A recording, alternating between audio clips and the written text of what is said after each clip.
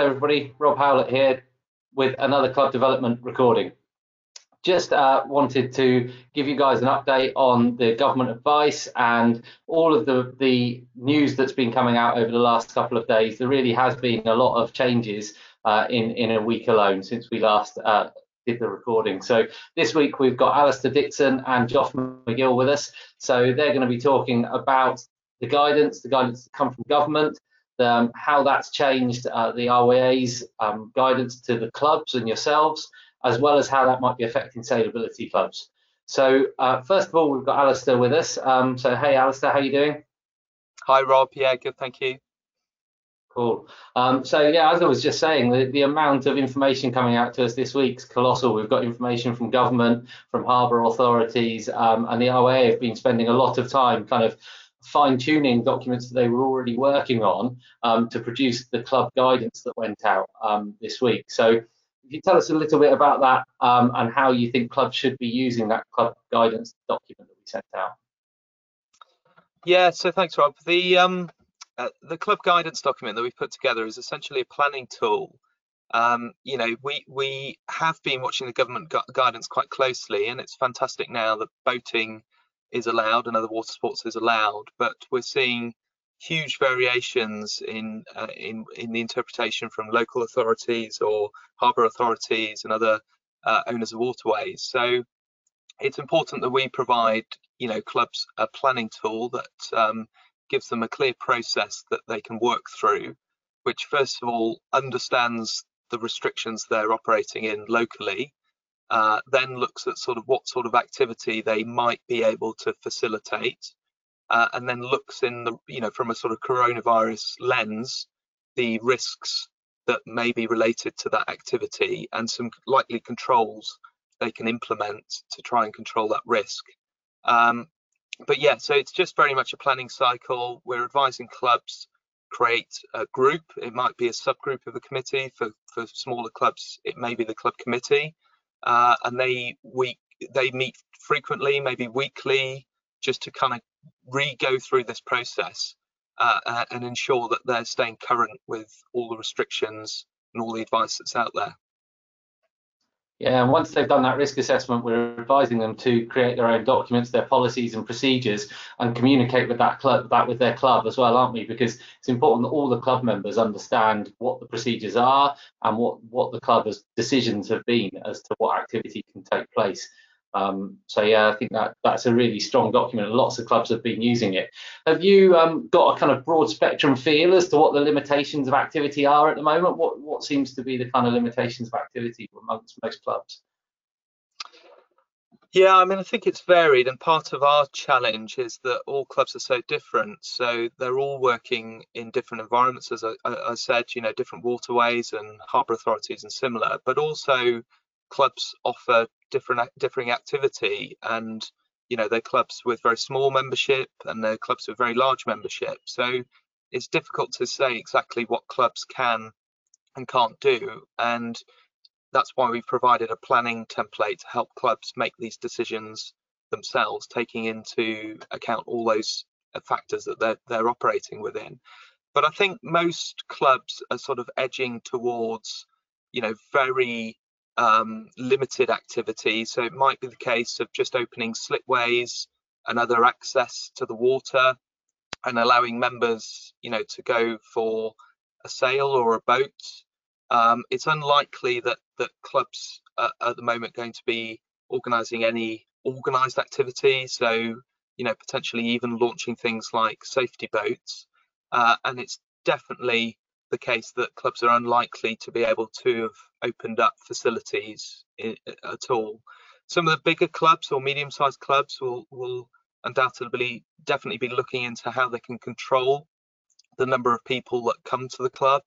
So, you know, I guess a club using some sort of booking system, which very much stipulates that booking system is used to control the number of people who come to the club, rather than organising or running any organised activity, I think is the case. But yeah, it's limited at the moment, and it's important that we all recognise that things have changed, but they've not changed dramatically. We're still very much within the coronavirus situation. So we've just got to be careful that we're not all running down and expecting things to be back to normal.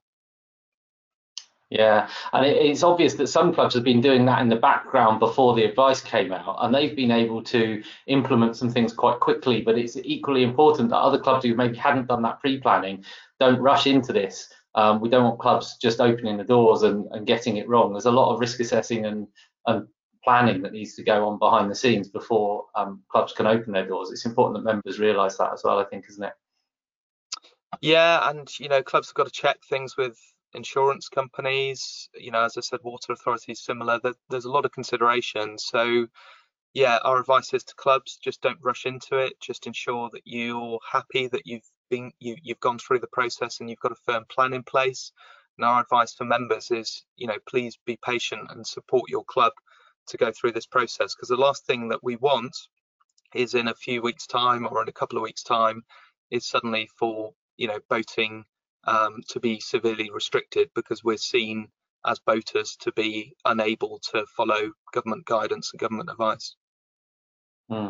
So once the club's got that action in process, they've written their policies, they've told the clubs about it, and they're carrying out some activity. What should make the club reassess, and how often maybe should they reassess, or what should make them reassess their situation to change policy or just check up that they're still doing the right thing? Yeah, again, that's going to vary from club to club, but our advice through the guidance is to look to do that weekly if possible, at least. Some clubs are perhaps unable to facilitate activity at the moment due to their water authority or harbour authority not allowing activity, or it may be landowner. So those clubs may want to do this more frequently because things are changing very quickly. We're seeing a huge variation in what harbour authorities and water authorities are allowing at the moment. So yeah, our advice is to do it as many times as possible or as frequently as possible. Brilliant, Alistair. Thanks very much. I think there's some really sound advice for clubs that are going through a really tricky time of planning. I'm putting a huge amount of time in. There's a lot of volunteers out there working really hard to make this happen and allow club members to get back on the water. And as you say, everybody just needs a bit of patience. I'm sure we'll get back sailing or windsurfing as soon as possible. So that's great. Thanks again for your time. Thanks, Rob. Okay, next up we've got Joff McGill, who is Sailability Manager, and Joff's here to talk to us about how the sailability clubs are coping with the current situation. Hey Joff, how are you doing? I'm doing very well, thank you, Rob. How are you? Yeah, all right. So it's been a busy week for all of us, I think, so far, and I think it's going to stay that way. Could you give us a quick overview of who gets on the water through sailability and how they've been affected by lockdown so far? Yeah, of course, Rob. I mean, in normal times, people of all ages with a huge variety of sensory, physical and learning disabilities go boating every month through the sailability programme. During this lockdown period that we've had because of the virus, some people will be following guidance about staying alert that most of us are at the moment. They'll be staying at home as much as possible. They'll be maintaining social distance if they do go out, but they're starting to enjoy the easing of restrictions on what you can do outside. But of course, some people will be in some of those other groups. They'll be clinically vulnerable, for example, people over 70 and others with certain health conditions like diabetes. And we know that they're going to be at higher risk of severe illness from COVID-19. And they're being advised by government to pay particular attention to the stay alert guidance. So stay at home as much as possible. But if you do go out, take particular care to minimize that contact with others. And there will be some people who normally sail with us who will be clinically extremely vulnerable, who've been defined on medical grounds as at the greatest risk of severe illness from the virus. And that includes people who've had transplants, who are receiving chemotherapy and others. And they're being advised to shield themselves, to completely self-isolate, to stay at home at all times and avoid all non-essential face-to-face contact. So across all of the participants and volunteers, there will be people in all of those groups. It's really important that everybody gets the right information so they can make decisions for themselves about what they do and don't do, and what advice they do and don't follow. And there's a lot of pressure, and people, if you've been asked to self-isolate for 12 weeks already and that carries on, that must be pretty tough in terms of feeling excluded and isolated. So I think we just need to give people the right information so they can make their choices with as little as pressure as possible. Of course, well-being matters for everybody, and there is evidence through the lockdown that disabled people have found it much harder to get outside during the lockdown. Disabled people have reported that they're spending too much time alone and feeling more lonely, more than disabled people. They've reported that more often than non-disabled people. So if there are disabled people who want to get out on the water, we should be facilitating that if we can find ways of doing it safely and within all of the current guidance. Yeah, I've seen some really cool interaction from sailability clubs, just like all the other clubs, about how they've been keeping their members engaged. So they're obviously working just like any other club, but as you say, with some possible slight extra restrictions. So there's definitely these extra challenges about how much activity can be delivered around the guidance. So, you know, have you got any kind of tips on that or thoughts on that? Yeah, there are some real challenges out there in how activity could be delivered in the future with the current guidance that's around COVID-19. You know, before COVID-19, one of the things that volunteers and participants used to tell us is that it's the social connections you get through sailability that's really important. You know, and clearly that's going to be really hard going forward. We know that delivering activity is going to be much harder with social distancing. There's lots of shared equipment. There's lots of, you know, physical support to get in and out of boats. There's lots of buddy sailing. There's lots of people involved, you know, including those, as we talked about, those who are at heightened risk of the impact of COVID-19. So, you know, sailability is at the formal, structured, organised end of activity a lot of the time. It's a complex operation in many situations where it's being delivered. And the activity that's emerging from clubs and centres around the country in these first tentative steps back onto the water is the opposite of formal and structured and organised and complex. But equally, of course, there are lots of disabled people who own their own boats, who've got access to boats they can use on their own or within their households. They're very, very confident boaters and competent boaters, and they'll be able to take the first steps back on the water in the coming weeks as well, I'm sure. And you're right about the clubs that are doing a massive amount to be engaged. I've been fairly and squarely beaten at virtual regatta by some sailability sailors, and there's art competitions and poetry corners. There's a huge amount of engagement that people have done throughout this. It's great to see.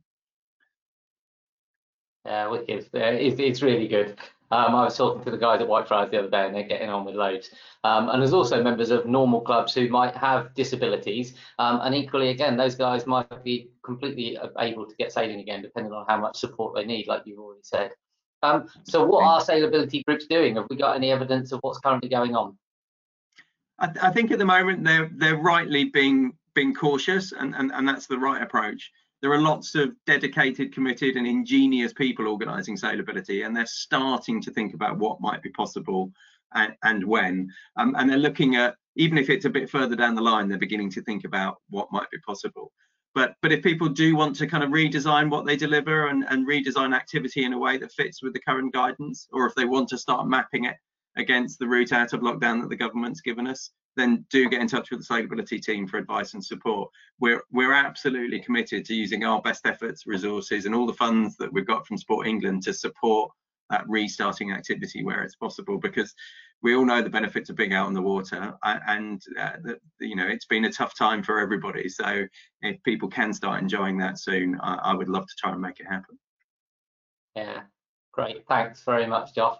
Thanks for all that advice. Really good to see it from a sailability point of view, as well as Alistair's point of view earlier, and I think equally both as valid as each other, and I'm sure we'll carry on progressing. As you say, we're there to help, so people can get hold of their DDO, can't they, if they want advice, or email yourself.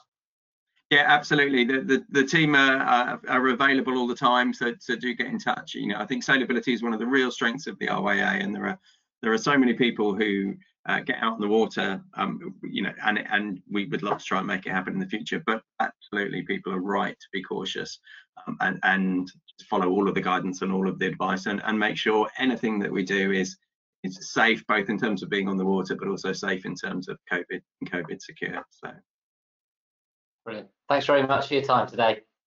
Not at all, Rob. Thanks very much. Well, that's it for this week. Hopefully you found all of our conversations helpful and you'll be able to take something back to your club to help improve your planning. Next week, there are going to be 2 club development sessions online. We're going to have Robbie Bell from the East. He's the RDO from the East. He's going to be talking about planning safe recreational boating and helping you to allow that recreational boating that is going to be going on at your clubs potentially to be as safe as possible. I'm going to be looking at how to plan for reopening your clubhouse. We're not going to be reopening clubhouses right now, but we've already seen those people who are planning and risk assessing in advance can move fast when government's guidance changes. So let's start to think about planning for reopening our clubhouses, and that will be a recording that is also released on Thursday. So 2 for you to look out for next week. In the meantime, don't forget loads of content on #SailFromHome. So much good content on there, so keep checking that out. And also, there's going to be your forums run regionally by your RDO. So do look out for those. Loads of opportunity to have conversation with other clubs and the RYA team. Until then, stay safe and we'll see you next week.